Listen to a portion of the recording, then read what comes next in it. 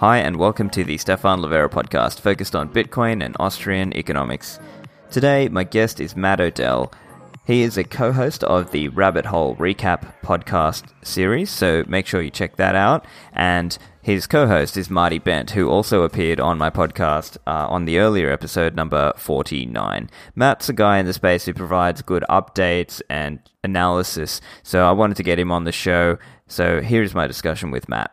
Welcome to the show, Matt. I'm a big fan of your work with Tales from the Crypt and Rabbit Hole Recap. That makes two of us. Happy to be here. So, Matt, what I see, what you're doing is really putting Bitcoin into practice for a lot of people, because when more technical members of Bitcoin community talk about things, it can be put in a very technical sense, and then sometimes that can be kind of difficult to break that down into how should I, the individual, actually go and do that. And so I think some of the material that you share, both on Twitter and also just from your commentary that you offer on Rabbit Hole Recap, I think it just helps offer some of those resources for noobs.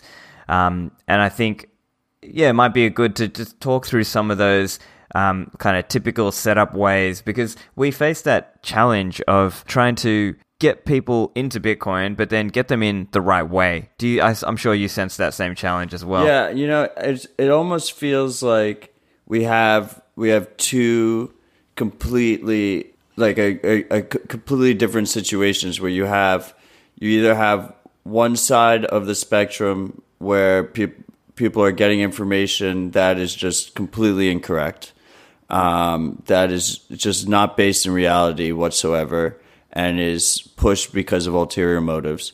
And then you have the other side of the spectrum where everything is based on actual hard observations and facts, but it's just super technical and just way too dense for anyone to actually reasonably get through, especially if you're a beginner. So I've been trying for a couple of years now to bridge that gap in between, where you take some of these technical things and you distill them down to what's really important. What are the key things that people should take out of these different scenarios and these different strategies? Yeah, exactly. And I think that the challenge for most is people are just time poor. They don't have the time to go and read the correct way to go and, let's say, store their Bitcoins correctly, run everything using their own full node, etc. It in practice, it tends to be, unless they're already very highly technical and very having a lot of time, they have to sort of start in a very basic way, but doing those basic way things tends to erode their privacy and so on. And it's one of those industries where individuals that are not necessarily the most ethical or the or most morally conscious tend to, they can make a lot of money steering you in the wrong direction. And not only that, then you have on the opposite side, you have the people that do know this stuff, that is the wizards out there, and they're too busy to really interact with beginners or interact in any way that can they just don't have the time. Everyone is time poor, right? So they don't have the time or the willingness to break these things down into noob friendly content in general. One of the things I love about your podcast is I feel like you strike that balance really well. Like, you can have your podcast is great for someone like me who's been in the space for what feels like forever, and as well as someone who's 2 months in. You really are able to distill it down to the important things in a digestible way, an accessible way. Oh, well, thank you, Matt. That's very kind of you. I find sometimes I'm going too into the details as well. Sometimes I talk to normal people in the real world, and sometimes they listen to an episode or two, but they just think, whoa, it's just too much. So it takes a certain level of technical ability and a certain enthusiasm to go and learn, to really get into it. Yeah. So I think one thing for you, like, and maybe this is like a question for you as well, like, what's kind of someone's totally new, what are the sort of resources that you would point them towards to try to get them up to speed in a way that's not going to totally turn them off, while at the same time pointing them in the right direction? Okay, so that's not an easy question. It's definitely easier than it was before. I mean, to start it off, before we had the block, the blockcrypto.com, Mike Dudas's news company, there was probably not a single news website that I could like wholeheartedly recommend. It was like if you went to a website, like if I said like, oh, CoinDesk is like relatively reputable, there's still like 60% of their articles are like complete absolute trash, and the block like kind of still has some. They like, they release like press releases that they shouldn't be releasing because, it's just for some garbage project. But it's mostly there. I really like that we have this new crop of high quality podcasts. I personally am a podcast addict. It's one of the reasons it was such a good fit for me to go into podcasts myself. And I feel like I'm so comfortable with Marty, even though it's like the first time I've ever recorded on air was like a year ago. So the podcast format is a really good format for me to learn. So I do like recommending the podcast, and we also have like this solid group of podcasts where I can basically wholeheartedly recommend and not worry about any. I could say to someone, listen to every episode of Stefan's podcast. There's not like a single episode there that I would feel like they would be getting steered in the wrong direction. Like that's the biggest. There might be some that are too technical, but at least I know that there's none. It's extremely difficult recommending something in this space if there's a potential where they go down that route and they get steered into the wrong direction. They get steered into scams. They get steered into certain sketchy situations because of either the ads or because of the content not being, people need to have a certain amount of editorial integrity in this space. Otherwise, the content gets overrun by horrible advice and horrible just content in general. So the podcast, I always say noted. I have you guys, I always say, I obviously tell them they should listen to Rabbit Hole. Marty's interview series is like fantastic. The guys at Block Digest are like constantly putting out good content. Reckless Review I like, but they only have 3 episodes so far. We'll see if they keep it up. And then we have stuff like What Bitcoin Did, for instance, where like I would never say to someone, listen to every single episode of What Bitcoin Did. Any of them I could wholeheartedly recommend. No, there's like a decent amount of episodes there that are like kind of questionable and kind of could lead people into the wrong direction. But I do like what Peter's doing over there. He has a lot of solid pods.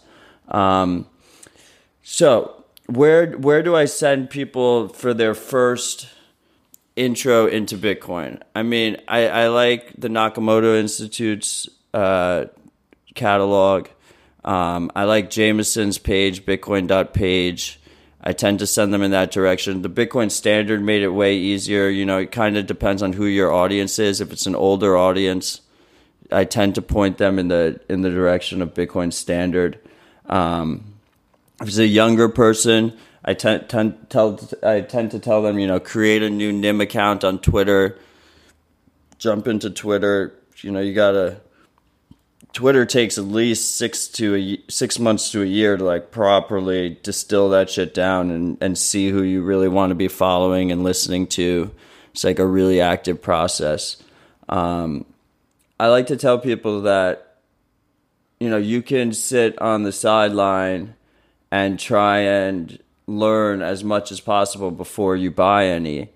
But really, you're not going to learn anything until you buy a little bit too, because you have to have some skin in the game. Like most of the stuff I've learned, and I don't know about you, most of the stuff I've learned has been because I kind of recklessly jumped in and then had to like learn on the fly, like how to not lose my money. What am I investing in? What the hell is going on here? And if you don't actually play with it in your hands, it just never really, it's really hard to visualize any of these concepts or strategies or anything like that. Yeah, my sense on that is it's very personality dependent, right? So some people are very perfectionist. They have to know every little thing before they go into it. And then there are others who are more like, just jump in and I'll just learn as I go and wing it, right? So there's different aspects there, but I 100% agree that really you learn by doing. And so you need to just, get your hands dirty and try to run Bitcoin Core, try to run these different pieces of software. But then obviously because it's such a space with so many scams and distractions, people can end up running the wrong things. So yeah, but I think your recommendations there are really great. I think ultimately it comes down to sort of pointing people towards following the right people. So let's say, like pointing them towards the Nakamoto Institute, pointing them towards certain journalists in the space or certain podcasts in the space who you kind of trust a little bit more than some of the others in the space. Might also be good to talk about what are some common, mistakes and pitfalls, because obviously you and I, we've been around in this game for a little while. What are some common errors that a newbie can fall into? And just to go back on the previous question, just for a second. Oh, yeah, go on. And it's great that we have content on all different platforms now. Way more content than we had before. One of the things I've been doing a lot lately is trying to get more people to use Wasabi. And what I found is some people like watching YouTube videos. So I linked them to a guy, 402 payment required on Twitter, who has YouTube videos. Some people like reading the text. So then I just link them to a text guide. And then a lot of people like listening. So I link them to your podcast with Nopara. And so no matter what type of learner you are there, you're able to like have a pretty good, solid introductory into Wasabi. But the crazy thing there is that's from 3 different content producers. So it's really hard to then transfer that into some kind of one-stop shop. Here, you're ready to go, you're ready to start, because who decides what those 3 things are? Who says that I'm right about putting those things? So anytime you have like a site that collates that stuff, then you have more issues. So that's why I really like Twitter. Anyway, back to pitfalls. As far as pitfalls go, I mean, the big one was coin loss, right? So then coin loss comes in because, like, at the end of the day, that is, I think the 2 biggest issues beginners have is either you lose your money, which no one wants to lose their money, or basically you inadvertently leak your privacy everywhere. And that could end up resulting in you losing your money at a future date. So as far as losing your money, I'm pretty sure you got in around the same time I got in, like early 2013. Like back then, it was way, way, way, way more difficult for us to securely store Bitcoin. Nowadays, you can pretty much tell someone, get a Ledger, Trezor, or Cold Card. I think there's a huge drop off in hardware quality after those 3. So you tell that those 3 are very reputable. They're used by a lot of people. There's probably no critical errors in them. You can buy one of those, and then this is where it gets difficult. How do you interact with that? Do we get into the whole, does every new user, should they all run full nodes? Should they all run this? Should they all run that? I think on a base level, just being able to say to someone, go buy this reputable hardware wallet, even take a step back from multi-sig or everything, even take a step back from using your own node. Just, you have your hardware wallet, you use their built-in UX, which, from a privacy perspective isn't great, from a sovereignty perspective isn't great, but at least, you control your own keys and you probably won't get hacked. And now that we have all these different methods, it's a very easy thing to say to people, use a couple of them. Don't use the same one. Don't put all your eggs in one basket. If you lose something, because look, we like saying, don't trust, verify, all this stuff. 99% of people can't check the code. They're not going to be able to audit the code and look at it. So what's the next best thing? The next best thing is you use wallets that are very popular, that are being used by lots of people, and you use multiple of them in different setups so that if for some reason one gets compromised, you don't lose your whole stash.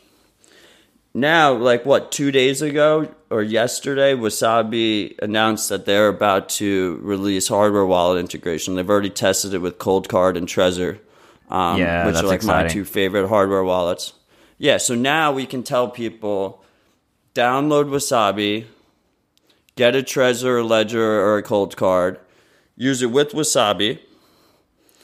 It'll be the most private light node experience you can have because it all runs through Tor, automatically built in. And if you have your own full node on your computer, if you decide that, I'm ready to be a full Bitcoiner, then you can run Pierre's Power Node launcher on your computer, and Wasabi will automatically pull the blocks from your own full node. So you'll be able to use your hardware wallet with Wasabi through Tor, privacy preserving, and then also have easy access to coin joins as well at the same exact time. So we're close. We're slowly getting to this point here where it's becoming way easier to recommend privacy preserving, secure coin storage that is very close to really mainstream user accessible. And then on the other side of that equation, we have these easy multi-sigs that are coming out with Casa and Unchained Capital. Each of them have their own trade-offs, but the capabilities they're offering on the multi-sig front in terms of UX, in terms of user friendliness, is insane. It's absolutely insane how easy they're making it, and that's only going to get easier. So I think in terms of that, which is the major pitfall for beginners, we're sitting in a really great situation right now compared to where we were even a year ago, 2 years ago. I remember during the 2017 run up, there wasn't really that great. It was, it was really hard to. If someone said to me, how do I use Bitcoin without leaking all of my transaction data everywhere and still have secure storage? That was like a let's sit down for 2 hours and go over how to set up Electrum personal server, and that was just a crazy conversation. That was just unrealistic. I wasn't going to be able to. It was not scalable in terms of getting people to do that method. Right, exactly. And I like what you're saying because it's very easy for people who are more technical to sort of say, oh, you've got to be perfectly cypherpunk and you've got to run full node and Electrum personal server and run and use some combination of hardware wallets with multi-signature and do coin joins. But for a newbie, it's just overwhelming. They just cannot handle that. And I think, obviously, let's be real, many of my listeners are not newbies themselves. They tend to be technical. But what I'm hoping to kind of tease out in this conversation is let's put ourselves into the mindset of a newbie and what are the best ways that, many of, me and my listeners, when we're out there talking to normies, we can try to give them an easy way in. So, something like even starting with a basic phone wallet and just having a small play amount of money on there, whatever, $20-$30 worth of Bitcoin, get them on, Samurai Wallet if they're on Android, or get them on Blockstream Green. And then once they start to increase the investment a little bit more, that's when you start to go, okay, get a Trezor, Ledger, or Coldcard, start to look at Wasabi Wallet, get a desktop wallet going. I think these are kind of hopefully ways that we can point them in the right direction, and then hopefully they will then go and learn more as they get into it. Yeah, I mean, I think that's the way you have to go about it. You can't you can't be like demanding perfection or expecting, to them to go to these lengths that the more experienced users are going through. I remember like we had the whole Samurai controversy where Greg Maxwell and others were giving Samurai a bunch of shit, and they were saying like the alternative is like you should be running Electrum's personal server and then like Electrum Mobile on your phone and then connect them through Tor. I was like, there's no way that anyone is ever going to, like, that's not the user we're talking about here. They're never going to, for 99% of people, like, using Samurai is, like, way better than anything that they would be doing. You can't expect them to set all this shit up. It's just not realistic. But we can expect them to not use custodial wallets. Explain to them early on that it's not your keys, not your coins. The mobile wallet space is better than it's ever been before. There's never been like any major hacks of any of these big mobile wallets. So like that's how you have to do it. You got to slowly like get them comfortable, get them used to framing this in the right direction, and then slowly they'll improve their setup, and they'll learn more and more. One of the big pitfalls are these custodial services. But I think that we've passed the point where they are, the non-custodial options have gotten so good that the advantages of using them is dwindling fast, I think. Yeah, exactly. I think it's really only a Lightning thing now at this point, and even that will, hopefully with time, if enough people get onto things like, say, Pierre's Node Launcher and so on, or even there are certain wallets that you can use. I know right now, as we make this episode now, in April in 2019, there is now Eclair Wallet, and you can do a receive transaction on that. So even that is an example that if you want to do Lightning just in a quick, easy way, you can just get Eclair. Obviously, it takes a little bit more setup in terms of opening a channel, having incoming capacity. But again, we're still very early in Lightning days as well. Yeah, I'm not ready to say that custodial wallets are. Some people are saying that we're not going to have a choice. Like for the smaller users, in terms of Lightning adoption, they're going to be using custodial wallets. I'm not so ready to say that fight is lost. And then the other one is Breeze Wallet. They just announced, which is an Israeli company. They're not custodial, but they're not truly custodial. But they only open. The only channels go through their node, so you're still kind of trusting them. So that there's, I think there'll be a little bit of a. That's one thing that Bitcoiners will be talking about over the next couple of months is what is that a trade-off we're willing to make? That it's not you technically control your own keys, but they can cheat you out of your money if they wanted to. So is that a acceptable trade-off? Is that not an acceptable trade-off? I really like this idea of like a node box in your home. Whether the Nodl. The Nodl. I mean, you have a Nodl too, right? Yep, I got a Nodl. I have a Casa node. Obviously, just as I'm a podcaster, I want to be familiar with some of the products. But yeah, my view is I want to see a healthy ecosystem of many of these things, right? I want to see Casa Node, Nodl, Samurai Wallets, collaboration with Bitseed, their Dojo product. We need like 10 of them. Yeah, we need a bunch of them. We need like 10.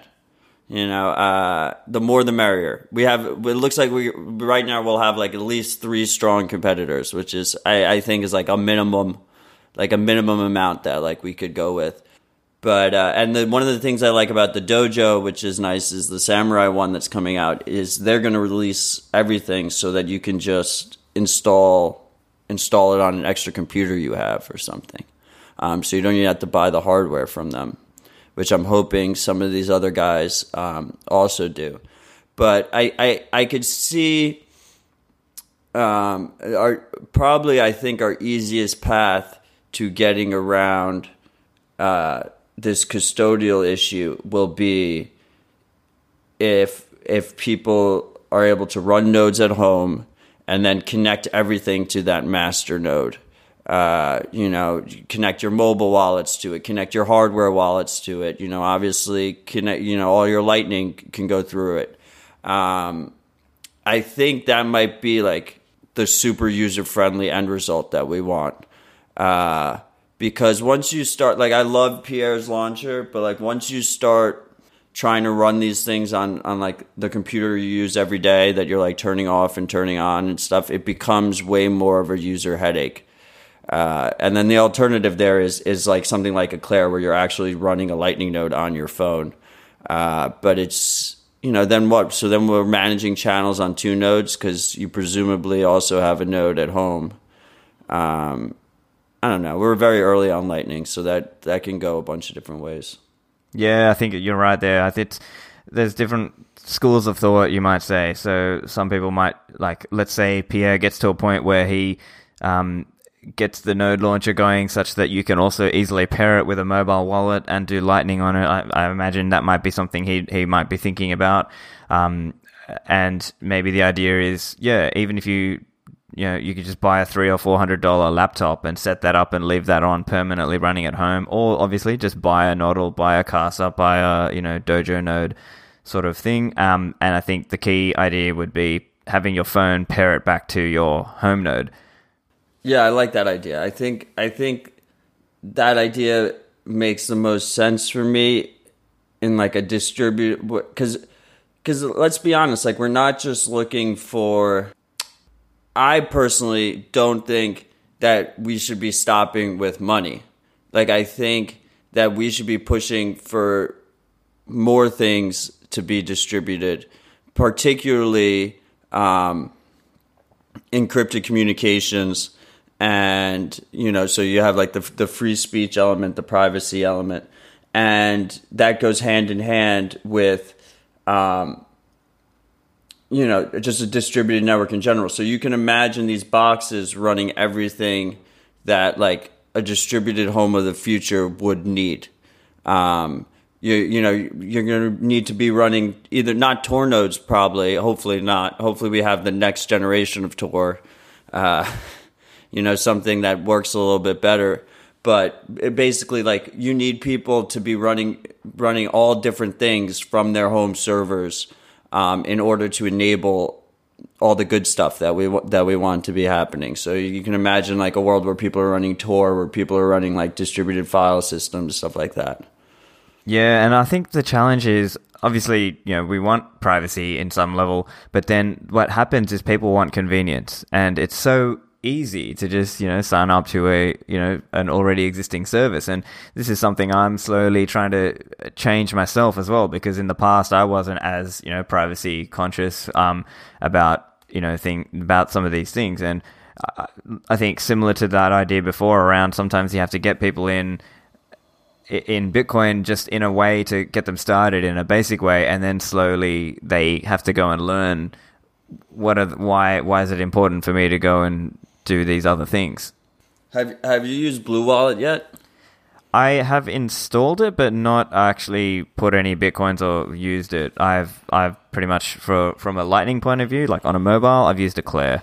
Blue Wallet is super, super convenient. It is such an easy onboarding experience, and it's absolutely horrible for your privacy, and you don't have your own keys. But the onboarding process is super, super simple. So yeah, I do think that there's definitely a balance here where privacy, all this stuff is self-responsibility and privacy and self-sovereignty. Like, these things take work. They're not free. They're actually very costly. So people are always going to have to, I think, go out of their way to achieve these things, and they have to think to themselves that it's worth it. I think the way most people do unfortunately learn these things is through pain. They realize, you know, that they get a breach or their privacy gets compromised. I mean, one of the things that really woke me up, I was fortunately already very privacy conscious beforehand. You know, the Snowden revelations woke me up a lot just in general. But what really woke me up is Coinbase sent they had that court case where they sent 2 years worth of data on certain users, withdrawal addresses, purchase history, everything, to the IRS. And I was one of those users. They literally sent all my data. And then so you have to say to yourself, you have this wake up call where it's if I don't protect my privacy, like no one else will. And I go back. I had debates with Murad about this. He thinks no one will ever care about their privacy, and it's one of the few things I'm like very optimistic about. I think that as like we have more information online in general, people will start to care more about their privacy, and they will take action to protect it. It may be that people have to learn the hard way, and there need to be more of these leaks that happen, and you know, Facebook data leaks or whatever that puts someone's data out there, and then they might now start thinking more about these things.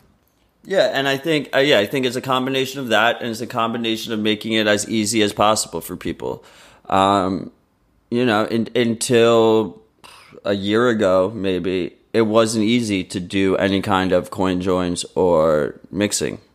With Wasabi changed that, like just a single software project that ran adjacent to Bitcoin, all of a sudden made network level privacy like within reach of people. Before that, it wasn't even. I used to recommend like centralized mixing services because that was the trade-off that I thought was user-friendly enough and privacy-preserving enough, because no one was ever going to use Join Market. Like there was no way I was going to be able to walk a beginner through using Join Market. And Wasabi changed that. They made an easy piece of software that newbies can actually use if they so desire, and then all that's left is getting them to desire it in the first place. Yeah, gotta make them want the freedom for themselves, right? Yeah, exactly. What are some other kind of common scams or pitfall ways of thinking? Right. One example I could bring actually is, over the years, as new people kind of hear about Bitcoin, they would come to me because they knew me as like a Bitcoin guy within my kind of real life circles, and they'd be like, "Oh man, how do I do mining? Like, let me set up mining and stuff." And then I would always be pretty much cautioning them, "Look, unless you're gonna like go and invest a lot of money and time, mining is not worth your while. Just buy the Bitcoins, right?" And people would see these ads for things like, "Oh, cloud mining and whatever," right? What are some other ones that you've seen over the years? Oh, mining is such a bad one, man. It's just, you can't convince someone that it's a bad investment. You just have to let them do it. Like every single person thinks it's the best fucking idea ever. Especially cloud mining. Cloud mining, they're like, "Oh, I get an ROI. It's a return. It's such a safer investment." I'm like, dude, you're just making a leverage play on Bitcoin. I had so many people in 2017 who told me that, like, "Oh, I want to do this cloud mining, or I want to do that. Or I want to actually go into mining," who bought a bunch of GPUs and decided they were going to mine shitcoins and then pull it over into Bitcoin. And like really at the end of the day, you just got to be like, okay, like I'm just telling you, like you need the price to go up to make money here. And if the price goes up, you're going to make more money if you buy it. But at the end of the day, they have to learn that themselves. I mean, I know I did cloud mining when I was starting. I thought it was the best fucking idea ever, and the reason I know it's not is because it wasn't. And then I quickly learned. I think I got exit scammed by one cloud miner at one point, and like the one that didn't exit scam me, just like, obviously I didn't get the right ROI on it. I think, yeah, so cloud mining, that's actually a really good one. I didn't think about that. And it's way bigger than people realize. I think, what is it, Genesis Mining or something? Someone had a big hack 6 months ago or a year ago. I want to say it was Genesis Mining. And the amount of money they lost, I was like, holy shit, I didn't realize people were still doing it to that level. But yeah, so you have that. I mean, you obviously have altcoins. That's ICOs. a huge one. Yeah.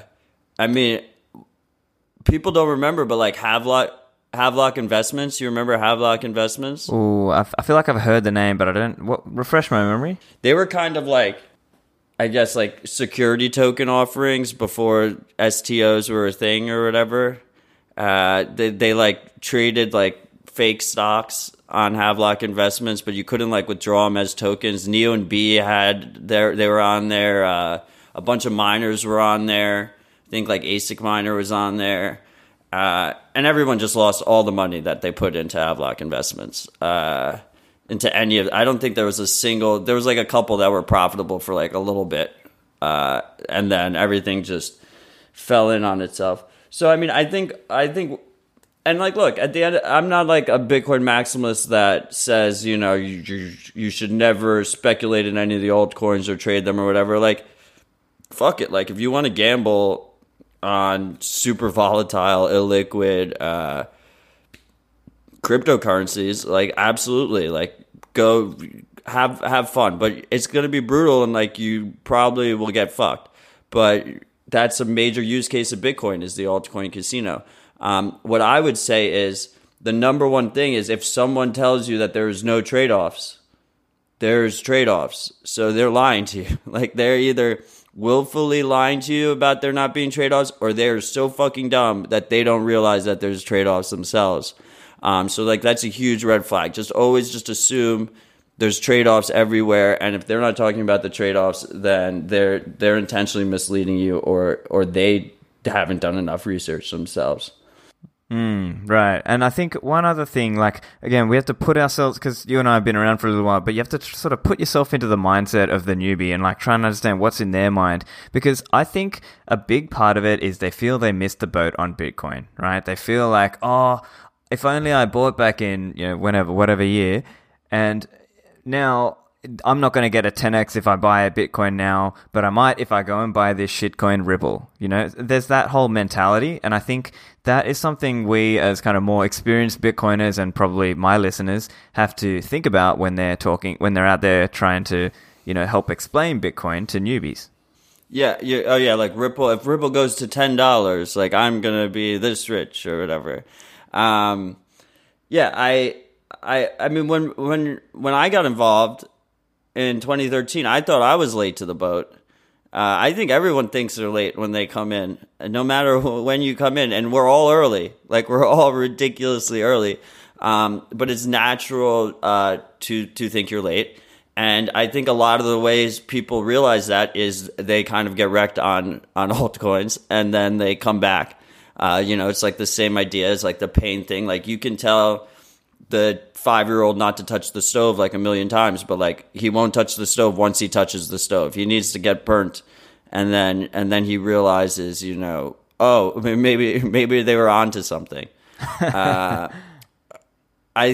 think that was one of the reasons. Like, and it's like crazy to me that, and like, for a little while there, like, people were really attacking hodlers, like people who were basically saying, you know, like, dollar cost average responsibly. While that is like the least risky investment strategy you can take in any space, especially this space. So, you know, that was one of the reasons why, like, the whole, like, I tried, like, memeified the stacking sats idea, right? Because I think that is like the most conservative way that you can get exposure to this space and learn about it in like a slow and steady way with money you're willing to lose. And it kind of, I think part of the reason is like it kind of got corrupted by altcoiners that were also saying to hodl those, you know, to become a bag hodler of those those shitcoins, and it kind of corrupted it. But that's really, I mean, if you backtest it like that, most people can't time bottoms and tops. Like they shouldn't be. Why would they be trying to do that? That doesn't make any sense to me. Oh, I'm a big believer in that as well. I occasionally like to kind of read, and sometimes on my, as you know, on my podcast, I've spoken to people who do some element of timing the market, but I don't really believe you can. I think you just buy and just hold and just regularly, take a position, and that is really in my view, a safer way to kind of accumulate. I think the other thing which we have to be wary of here is we put ourselves back into the mindset of like when there's a crazy bull run, everyone just loses their mind. They're not thinking the straight way, and they're not, and even then people are not paying attention to the cooler heads in the room, so to speak. They're looking at, oh, look at this crazy new altcoin that's going to pump 10x, right?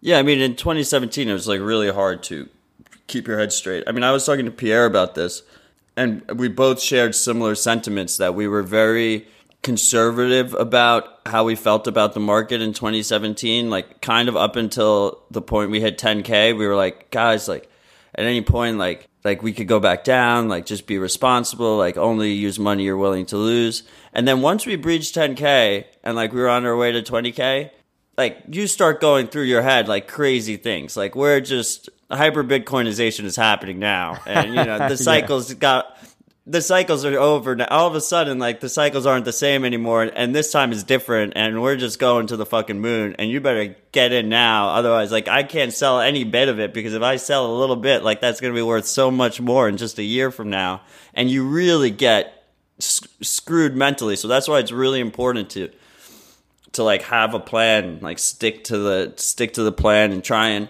I like a really good strategy is, at least for people that don't delete on Twitter, it's really nice to go back to different time periods and see, what people were thinking, what people were saying during those time periods, to try and get yourself out of your own mental head. I was thinking like one pitfall that I think will become a bigger issue is people holding like centralized altcoins and tokens, and not realizing that they're not your keys, not your coins. I mean, your audience, my audience, are probably less likely to have this affect them. But like, for instance, like something like Binance Coin, like that's completely centralized. Yeah. So essentially, any Binance Coin you own are not your keys, not your coins. Like even like there's no such thing as like cold storage for like a centralized coin, because everything can change out from under you. It doesn't matter how you store your own keys. The whole network can change overnight. The whole thing could be worth zero overnight. So I think we'll have more, and then the same goes with like pretty much all the ICO tokens of 2017 and whatnot, and some of the centralized, more traditional cryptocurrencies, I guess, if you want to call them traditional cryptocurrencies.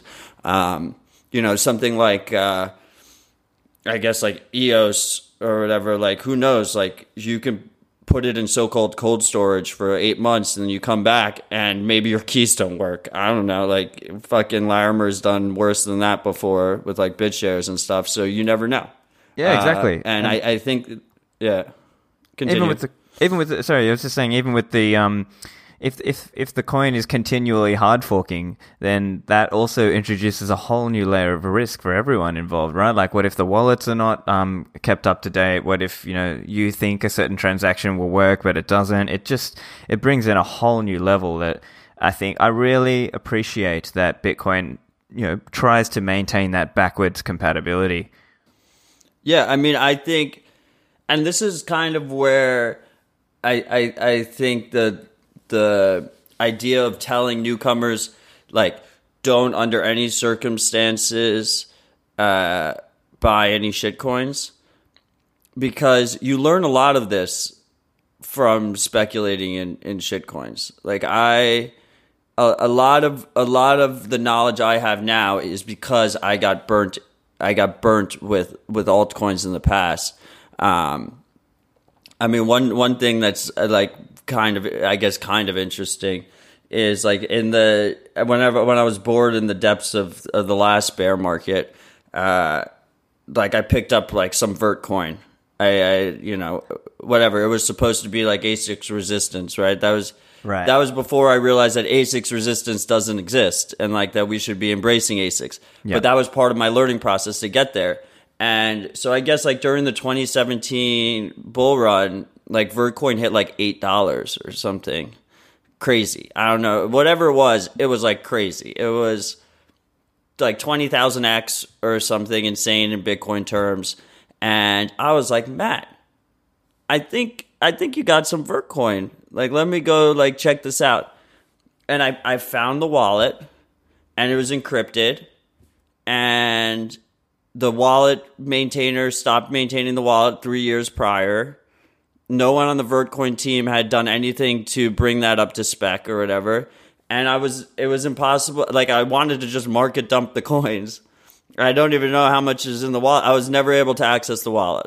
It just wasn't, that was gone. It was just lost cause, didn't bother trying. I put like a meaningless amount of money in it, like in 2015, and I forgot about it. Whatever. But it's a real wake-up call that if you're not looking 5 years into the future, 10 years into the future, 20 years into the future on how you develop these systems, like we can never have like, it can never be a global standard money, right? Like you can never, there needs to be some assurances that, Marty likes to say like the man in the coma, like when you wake up out of your coma 10 years later, like you got to be able to access your money. If you can't access your money, then we failed. The project has completely failed. Yeah, that's a good. It's a good little story. Nice anecdote there. I've got another idea to talk about as well. Actually, it just came to me because let's think about it this way: the scams that were done in the past won't be done in the same in the future, right? So scams of the future may be, affinity scams. They might be somebody who tries to associate and look like they're like you, they're a real Bitcoiner, but then actually they are, maybe they're doing some dodgy software and you trust them with the software and that causes you to lose some of your coins, or, they scam you in some other way. So these are things that we have to even think about in the future as well, because the scams of the future may rhyme, but they may not be the same as the scams of the past. Yeah, I mean, I think we have like some really exciting scams in our future that we've just barely scratched the surface. Like, scammers are a very creative bunch. I mean, look at like the ETH scams we had in 2017. Like, I didn't see that coming, and they like got a lot of money. They got like a decent fucking haul. I think ICOs are probably pretty much dead. Hopefully, yeah. I think we're going back to the quote unquote fair launch proof of work coins, which I find a lot more tolerable. I think like the whole ICO mania was like a very big low for us, and it was brought on starting with Ethereum, that showed like the playbook of how to do it, and they all prioritized ICO development on their platform. Was like the first thing that they pushed forward, and they all had their hands in it. Yeah, but I mean, we already see like the affinity scams, kind of like with like the Andy Hoffmans of the world, like pushing B Rhodium or whatever his like garbage fork is. People like Richard Hart as well. I was about to drop him. Yeah, I mean, he built up such a reputation. Yeah, he did it intentionally for this. Like, there was no way, like, that was the whole plan. Like, he spends 6 months, like, courting Bitcoiners, right? And then you just throw it down a shitcoin, runway, and you just hope you get some of them. And it's, like, super easy to monetize without ethics in this space. So, like, so, like, that'll be, and who knows? Like, did Kevin Pham sell his account? Like, I don't know. But, like, he could have. He might have. He might still be controlling it and getting paid on the sideline. You don't know, but that's... some people just lose it as well. So it's hard to necessarily tell if there's malice there. But I think we've always had affinity scams, and we always will for sure, because they're easy to pull off, and a lot of people that do put themselves intentionally in the limelight in the space do it so that they can then push. Like we have, you have the obvious examples, right, where you have like the Richard Hartwins and you have the Andy Hoffmans, and then you have like kind of like less obvious ones, like Bruce Fenton and Ravencoin. Right. He is that malicious? I think it kind of is. He like used his position as like a well-known Bitcoiner to push that coin heavy. But is it on the same level as like a Richard Hartwin or something like that? Like I don't know. Like or like a Charlie Lee in Litecoin. I have a lot of ill will towards Charlie and Litecoin, but yeah, it's a very delicate. It's a very delicate balance. I think the big thing is if they're not properly disclosing the trade-offs, if they pretend that trade-offs don't exist, I think is like a really good measurement of whether or not someone is acting unethically in the space. I remember, one of the big things that Charlie likes to pitch about Litecoin is like it's silver to Bitcoin's gold. Like that makes zero sense. It makes absolutely no sense. He doesn't care. He knows it makes no sense. He says it anyway. He was pushing the whole narrative for a while. He kind of still is. That Litecoin's like the cheaper way to access the Lightning Network. Like that doesn't make any sense because there's going to be plenty of alt chains that support the Lightning Network, and they're all going to be in a race to have the lowest fees. So that's not a sustainable way of setting up your network. So either you just race to the bottom and completely destroy your network, or you're not going to be the lowest in fees. So someone is going to use Digibyte to fund their Lightning channel, and he just intentionally ignores that. So I do really like the trade-offs, and also I just think in general, like if you're shilling illiquid tokens and altcoins and you have like a big following, then that's just inherently unethical to a degree because they're just so illiquid that you can move the price. Yeah, precisely. And I think, you're right. I think this whole yardstick of people who lie to you about no trade-offs, typically that is at least historically, it has proven correct that person tended to be a scammer or pushing some sort of questionable altcoin, let's say. Yeah, look at the block size. Like anyone who was saying that the block size argument was about storage, right? When it's really mostly about bandwidth. Yeah. And they know that. And they're like, oh, look, this is a 1 terabyte SD card. Like obviously we could do, gigameg blocks or whatever, that's you immediately know that they're either acting out of bad faith or they're an idiot. And either way, that's not a good thing.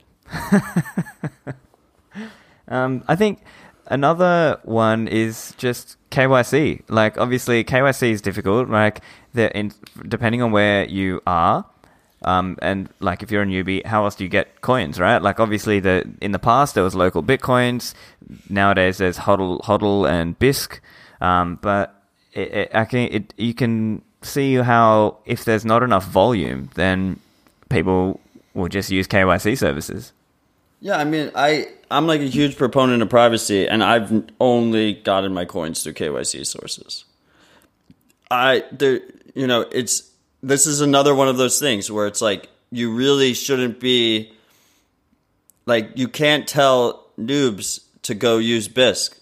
Like, that's crazy to me. Like, that is way too difficult of an onboarding process, and they could just as well get robbed in the process of trying to buy it in the first place. So you enter all these other risks. I think now that we have things like Wasabi, you have to pound it into them early on that if they use a KYC service, which they probably will have to, any of their transactions to and from that service can link all of their other transactions, and they have to make sure that it's isolated with Wasabi.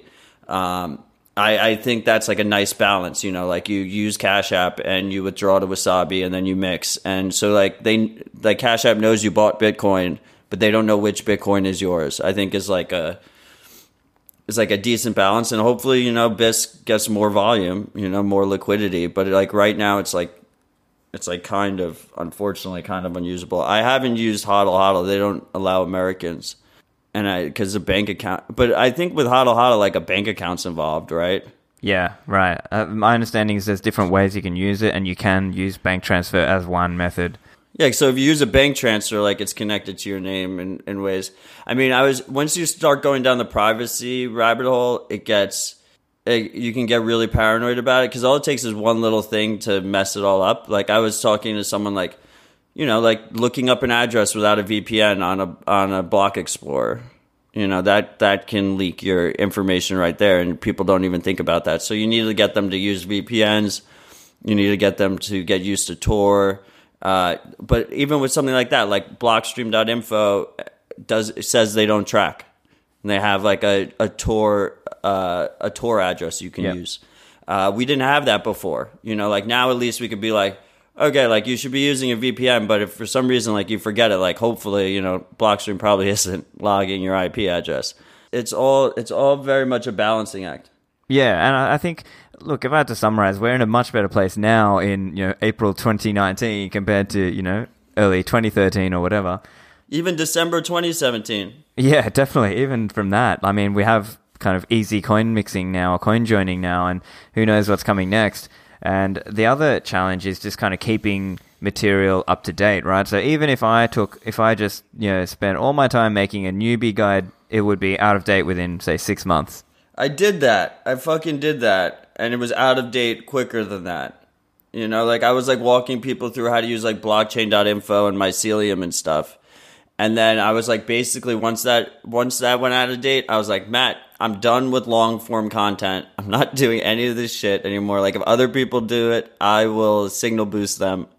But that's why I really like, I really like Twitter. I really like the podcast because I'm able to get as much content out there as possible, help as many people out there as possible without putting in too much time because the space changes so much that I would just be updating it forever. Like you can never like just stand still in terms of like best practices. Like I feel like in like 2 months I'm going to be saying like, oh, there's probably another best practice that you should be doing instead. Yeah. Well, I think that's a insightful comment, and we just have to kind of keep updated. And as Bitcoin people who like us, like you and I, and probably our listeners as well, tend to be the hardcore listeners, hardcore Bitcoiners. So it's kind of on us to go and figure out what are the simple ways for newbies and try to help our newbie friends. Oh, hey, don't use coin mixing and use these tools. Have you got any kind of last comments around this stuff that you think we haven't touched on? Well, I think two things. I think it's really important that all of our listeners go out of their way to help their friends and family. We need like a knock-on effect. Like you kind of mentioned it earlier that you had like a lot of people coming to you because you were the Bitcoin guy like in 2017. And like I had the same thing. And that's one of the reasons why I do the podcast and I do Twitter and stuff. It was because I was answering the same questions over and over again with my friends. I might as well do it for others as well. But I think like one of the best assets we have at our disposal is that we have all these Bitcoiners that are super enthusiastic, that are super engaged with the project. And it's up to them to help guide, like 10 or so friends and family down the right path as well. And like hopefully for those people, they have good people that are guiding them. But I think that like we're increasing that base of people that can do that.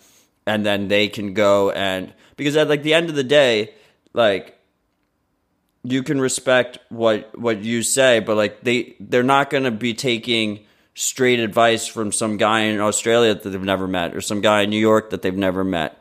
To actually hear it from a friend that they trust, a family member that they trust, that's willing to sit down with them and like set up a Trezor with them, is like a huge bonus for that person. That person is able to enter the space in a way more comfortable situation than they would otherwise. So I think it's on us and it's on all of our listeners to to pay it forward. If you had someone help you get into the process, like you help someone, get through the process. And then the other thing is like, it's really hard doing what we do when we have people that own like Bitcoin.com and blockchain.com, like actively working against us. And like one of the things I always forget when I talk to beginners is like, I actually have to tell them, you have to tell them like straight up, like ignore Bitcoin.com, ignore blockchain.com. Don't ever even go to the anything you see on those sites could just be garbage. Like don't go to it. All the big news sites like CCN, don't go to it. Bitcoinist, don't go to it. NewsBTC, don't go to it. Like that's ridiculous. Like that's absolutely ridiculous. That doesn't exist in any other space where like if someone was like interested in iPhones, it wasn't like, oh, like if you go to iPhone.com, like you're going to get wrecked. Like that's ridiculous. That's a good point. I didn't think of it that way, but you're right. That's one of the little things I always forget about that. Like Bitcoin.com is like not a good site. Don't go to that. Yeah, there's a lot of pitfalls in this space. So hopefully this discussion has helped our listeners at least point their newbie friends the right way. So look, Matt, maybe I'm pretty sure pretty much all my listeners know who you are, but just in case any of them don't, tell them where they can find you. So I'm on Twitter at Matt_Odell. My DMs are open. I'm on Keybase, Wire, Telegram, all under Matt Odell. You can reach me there if you don't want to go through Twitter DMs. My PGP keys on Keybase. Always happy to help. I do a weekly review podcast with Marty Bent on Tales from the Crypt. If you go to tftc.io, you can get that feed. He does interviews like Stefan does, and I do a weekly review podcast with him. And part of what that podcast is for is that, I listen to a bunch of other podcasts. I follow a bunch of people on Twitter. I'm in a bunch, get a bunch of newsletters. I'm looking at the news and stuff. Marty's looking at the news, and we try and distill stuff that is actually important, that isn't filled with all the noise and all the bullshit that this space is dominated by. Fantastic. And yeah, I definitely recommend for any of my listeners who are not already subscribed to Tales from the Crypt, go subscribe to that. It's a fantastic podcast. Lastly, thanks very much for your time, Matt. Thanks for coming on the show. It's been an absolute pleasure, Stefan. Thanks for having me. Hope you guys found that useful. I think as Bitcoiners, we've got to take it on ourselves to help educate our friends and family into doing this the right way. And lastly, just make sure you tell your friends to subscribe to the podcast, and hopefully that's one way that they can get onboarded to Bitcoin in a better way than falling prey to all the shitcoiners and blockchainers out there. Thanks, guys. See you next time.